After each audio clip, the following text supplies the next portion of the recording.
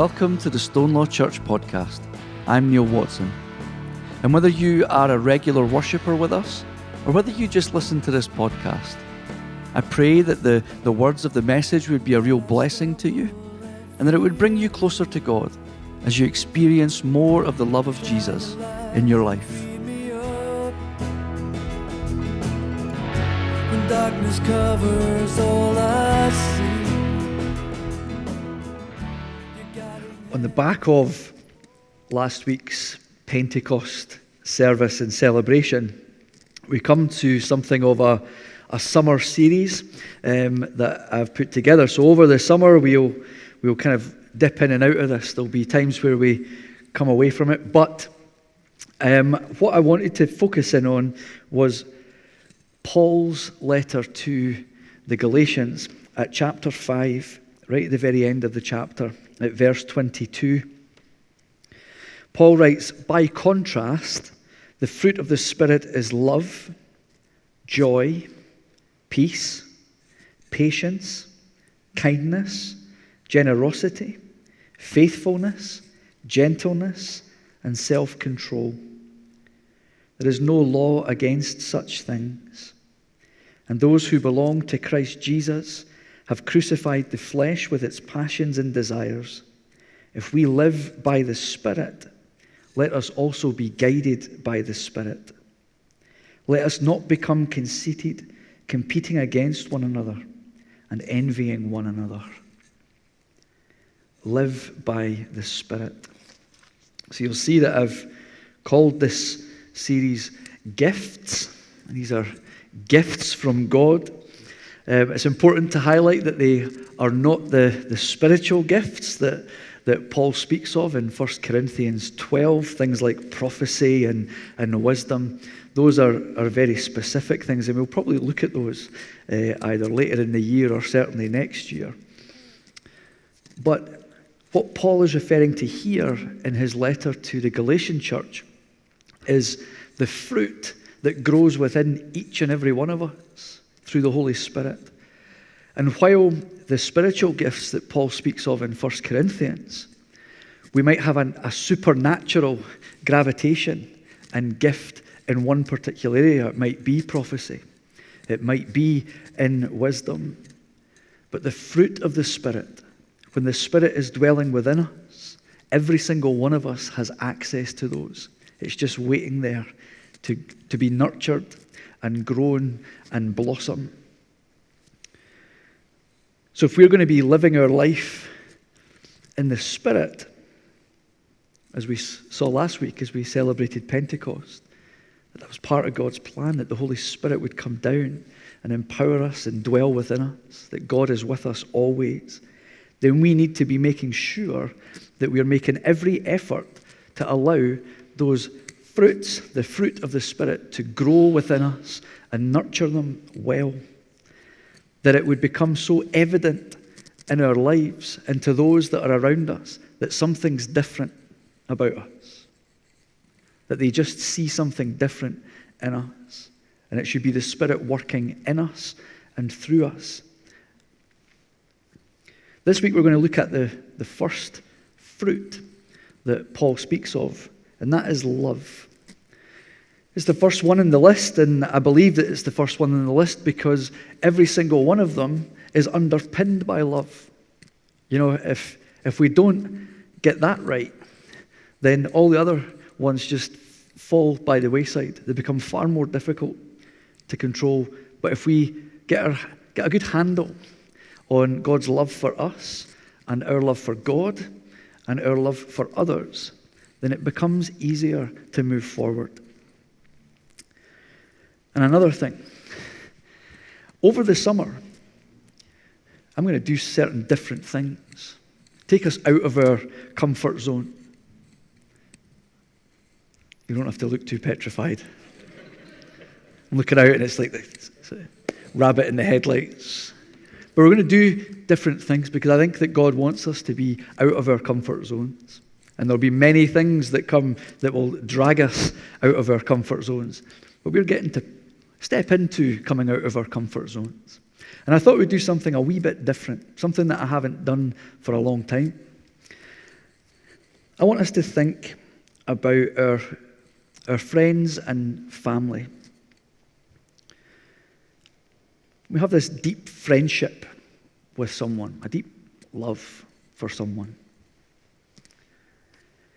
where we're able to share with them how we're feeling, the things that are going on in our life. We know that we're not going to be judged or condemned or mocked by these people that really care for us. And that's what we're going to do today. We're going to support one another. We are children of God, all of us, brothers and sisters in Christ Jesus.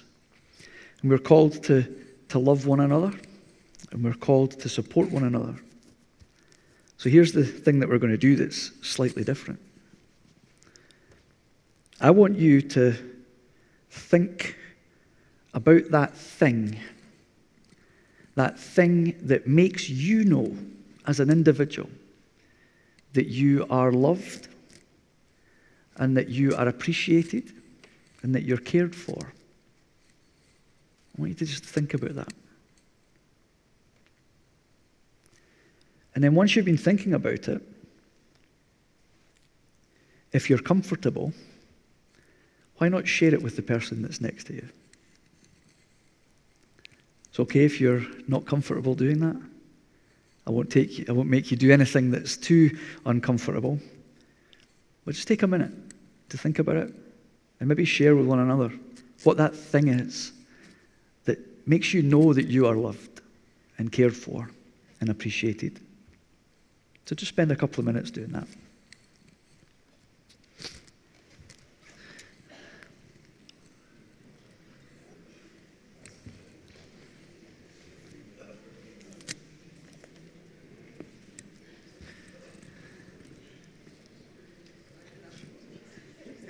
This is good, because I was expecting it to be absolutely silent.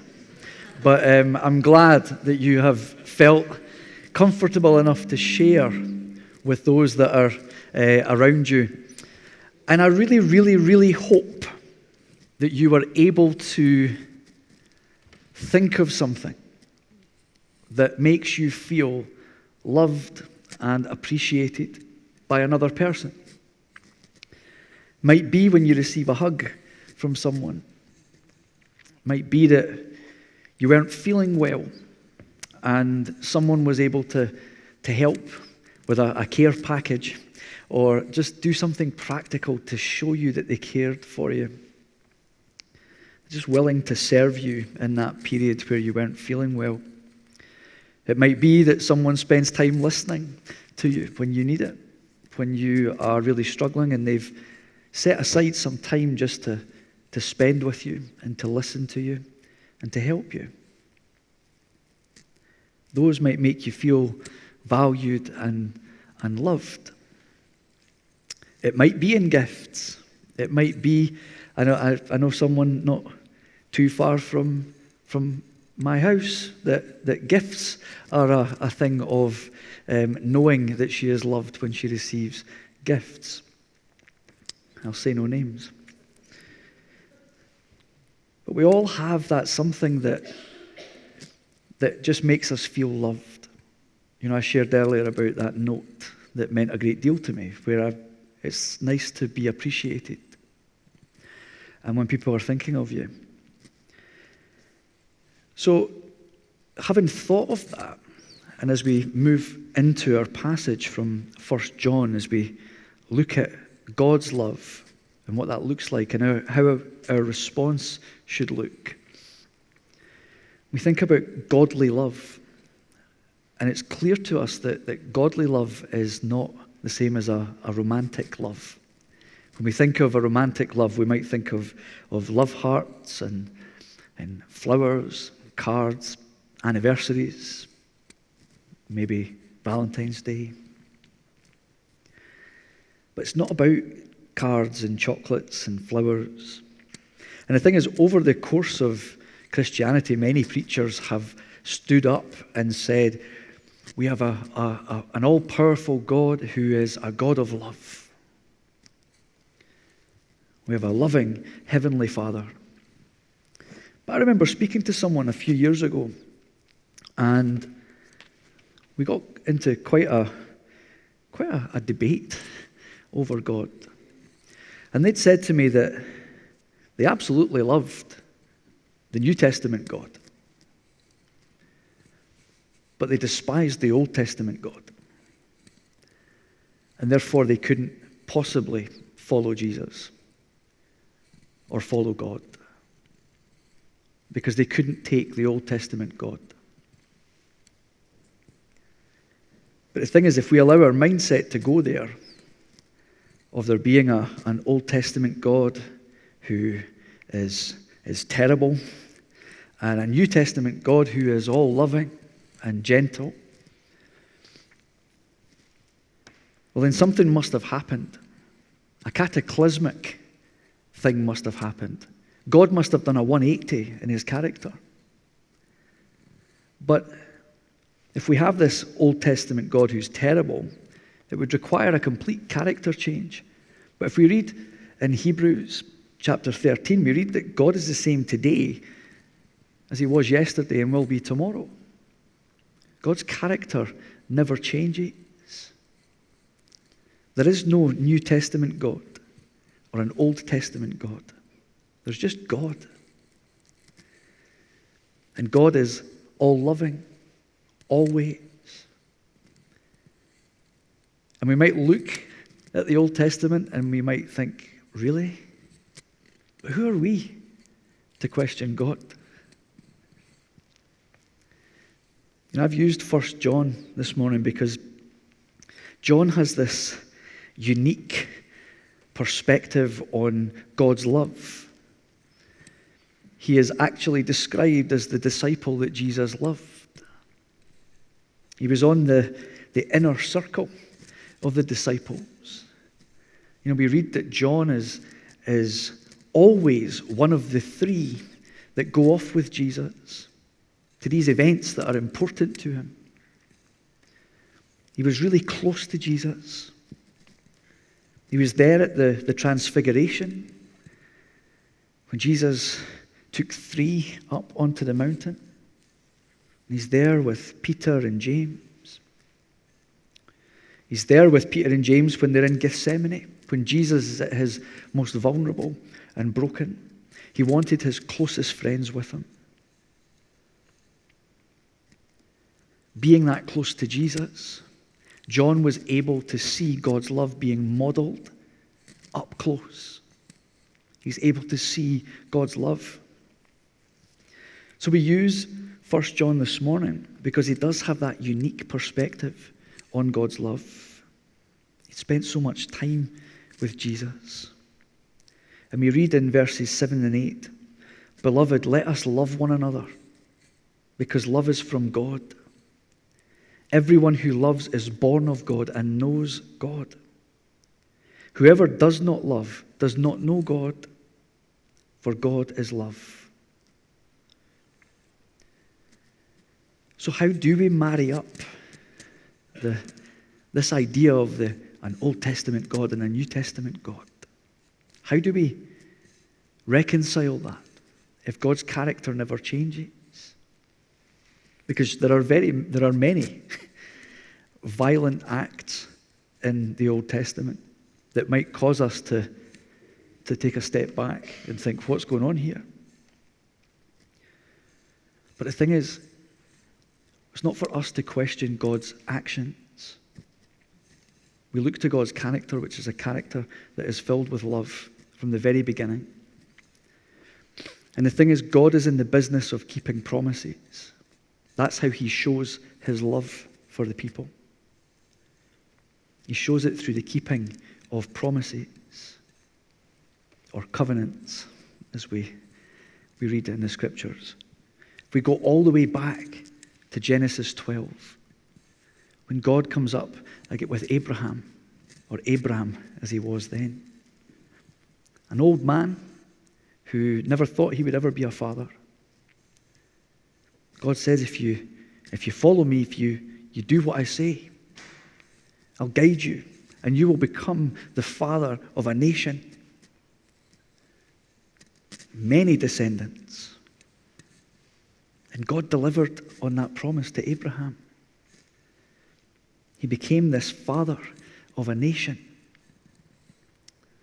And then a little bit later on in Genesis 26, God speaks to Isaac. And he says to him, look, your descendants will be far more than the stars in the sky.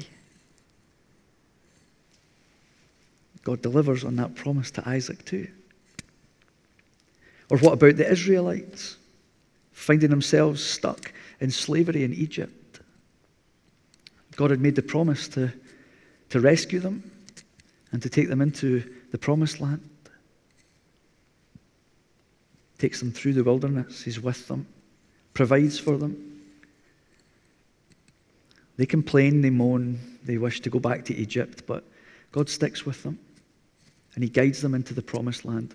Joshua takes them in. And sometimes God's love for his people is shown in correction. He's trying to correct them when they're moaning and complaining, wanting to go back to Egypt into slavery, rather than walk with God. He corrects them. There is a difference between punishment and loving correction. Believe me, there is. And some of the methods that God uses in the Old Testament are extreme. They might not necessarily chime with our modern society, but who are we to question God? God was doing what he thought was right for the people, even if the people didn't understand it. God shows his love for us by delivering on his promises. He says he's going to do something, and he does it. God promised that there would be a way for the relationship with humankind and him to be repaired. The biggest promise that God made to humankind was Jesus. He promised a Messiah and he delivered on it. In verses 9 and 10, we read, God's love was revealed among us in this way. God sent his only Son in the world, and that we might live through him. In this is love.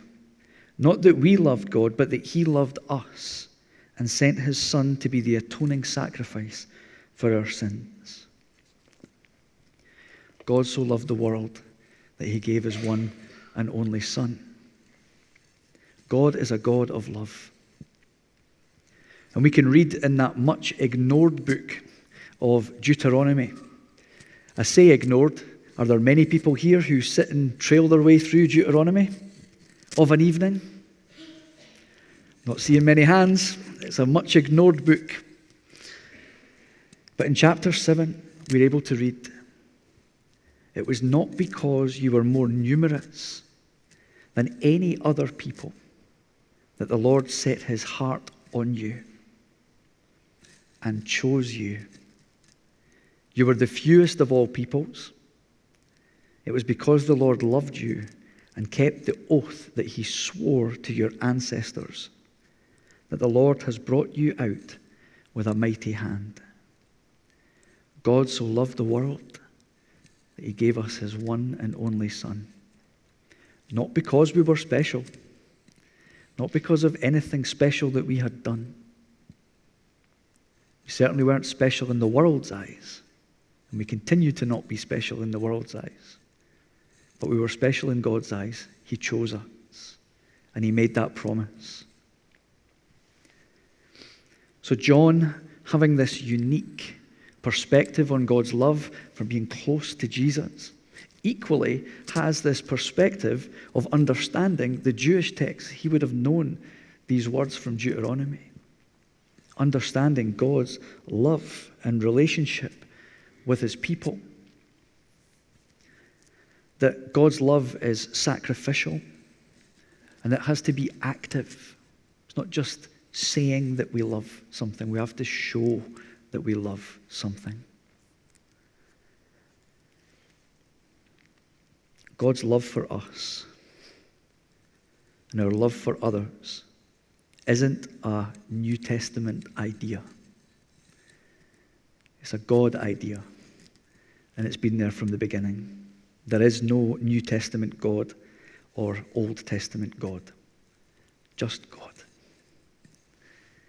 And this call to love our neighbours that comes from the lips of Jesus is him quoting Leviticus chapter 19, another book that I imagine people sit and read at night. Jesus puts it alongside the Shema, this wonderful prayer that, as I was saying earlier, states that we are to love God with all our heart, our soul and mind. That the two go so closely together that through our love for God and God's love for us, we're called to go and share that love with others. All because God loved us first. We love our neighbour. I remember another conversation that I had with a young child. I was in the primary school, and we were sitting chatting away, and he was fascinated with the dog collar. And he said, "Neil, how come we can't see God?" And I was taken aback. This kid was only 7 years old. Such a profound question to ask, especially for someone so young. If we come to verse 12 of our reading this morning, John says, "No one has ever seen God. If we love one another, God lives in us, and his love is perfected in us." Perfected in us just means that it will be completed. That God's love, as it takes root and we allow it to be nurtured and developed and grow, that love that dwells within us pushes us to want to go and share that back out into the world. That's the way that people see God, through our actions, not because we're God, but that we're reflecting back God's love out into our world. And it requires us to develop and nurture this fruit of the Spirit. As we welcome the Spirit into our life, we allow it to work. That when we love God and when we look to Jesus and we read of the wonderful promises that God makes, not only makes, but delivers on, that should prompt us to want to extend that love to others out in our world. That this fruit of love would grow and blossom and be shared with those that are around us. Because when that happens, God is visible to the world. Not because we're special, but because we're allowing God and we've humbled ourselves to allow God to use us to share that love out into the world. Verses 15 and 16, where it says, "God abides in those who confess that Jesus is the Son of God, and they abide in God. So we have known and believe the love that God has for us." It reminds us that when we confess Jesus, that God's love is in us. God's love dwells within us. And how that love is made complete is by allowing it to be worked out and serving the world. And I want you to go back and I want you to think about that thing that I asked you at the very beginning of the sermon. I want you to think about that.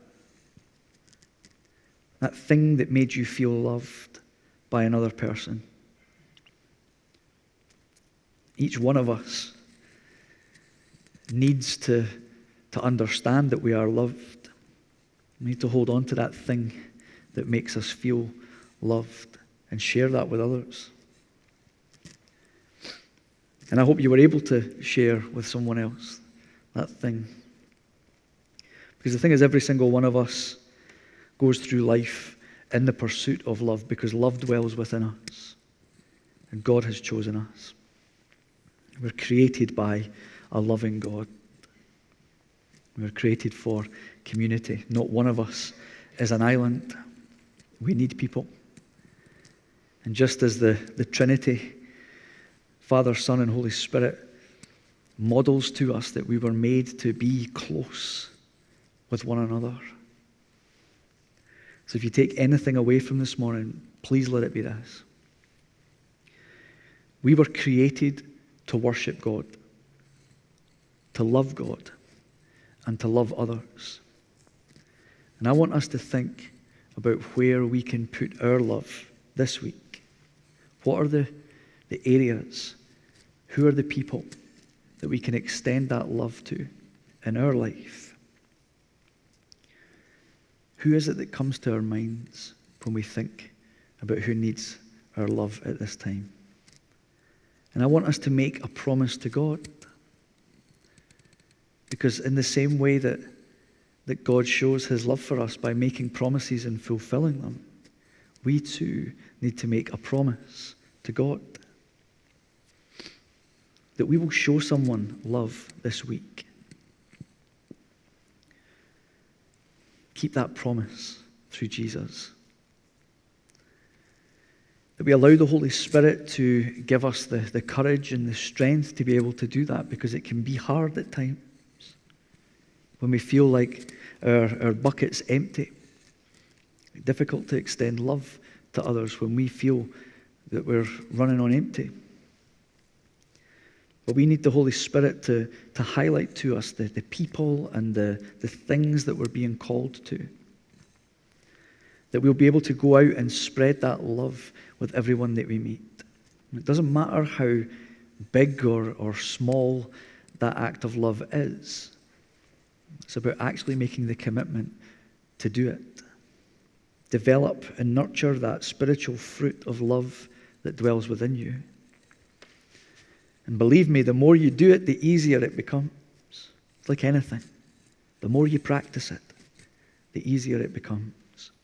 So let's make a commitment this week to promise that we will spread God's love out into our world, whether that's at work, whether it's in our homes, whether it's here in church, whether it's to schools, whether it's in the cafes that we go to, and various other places that we might go to throughout the week.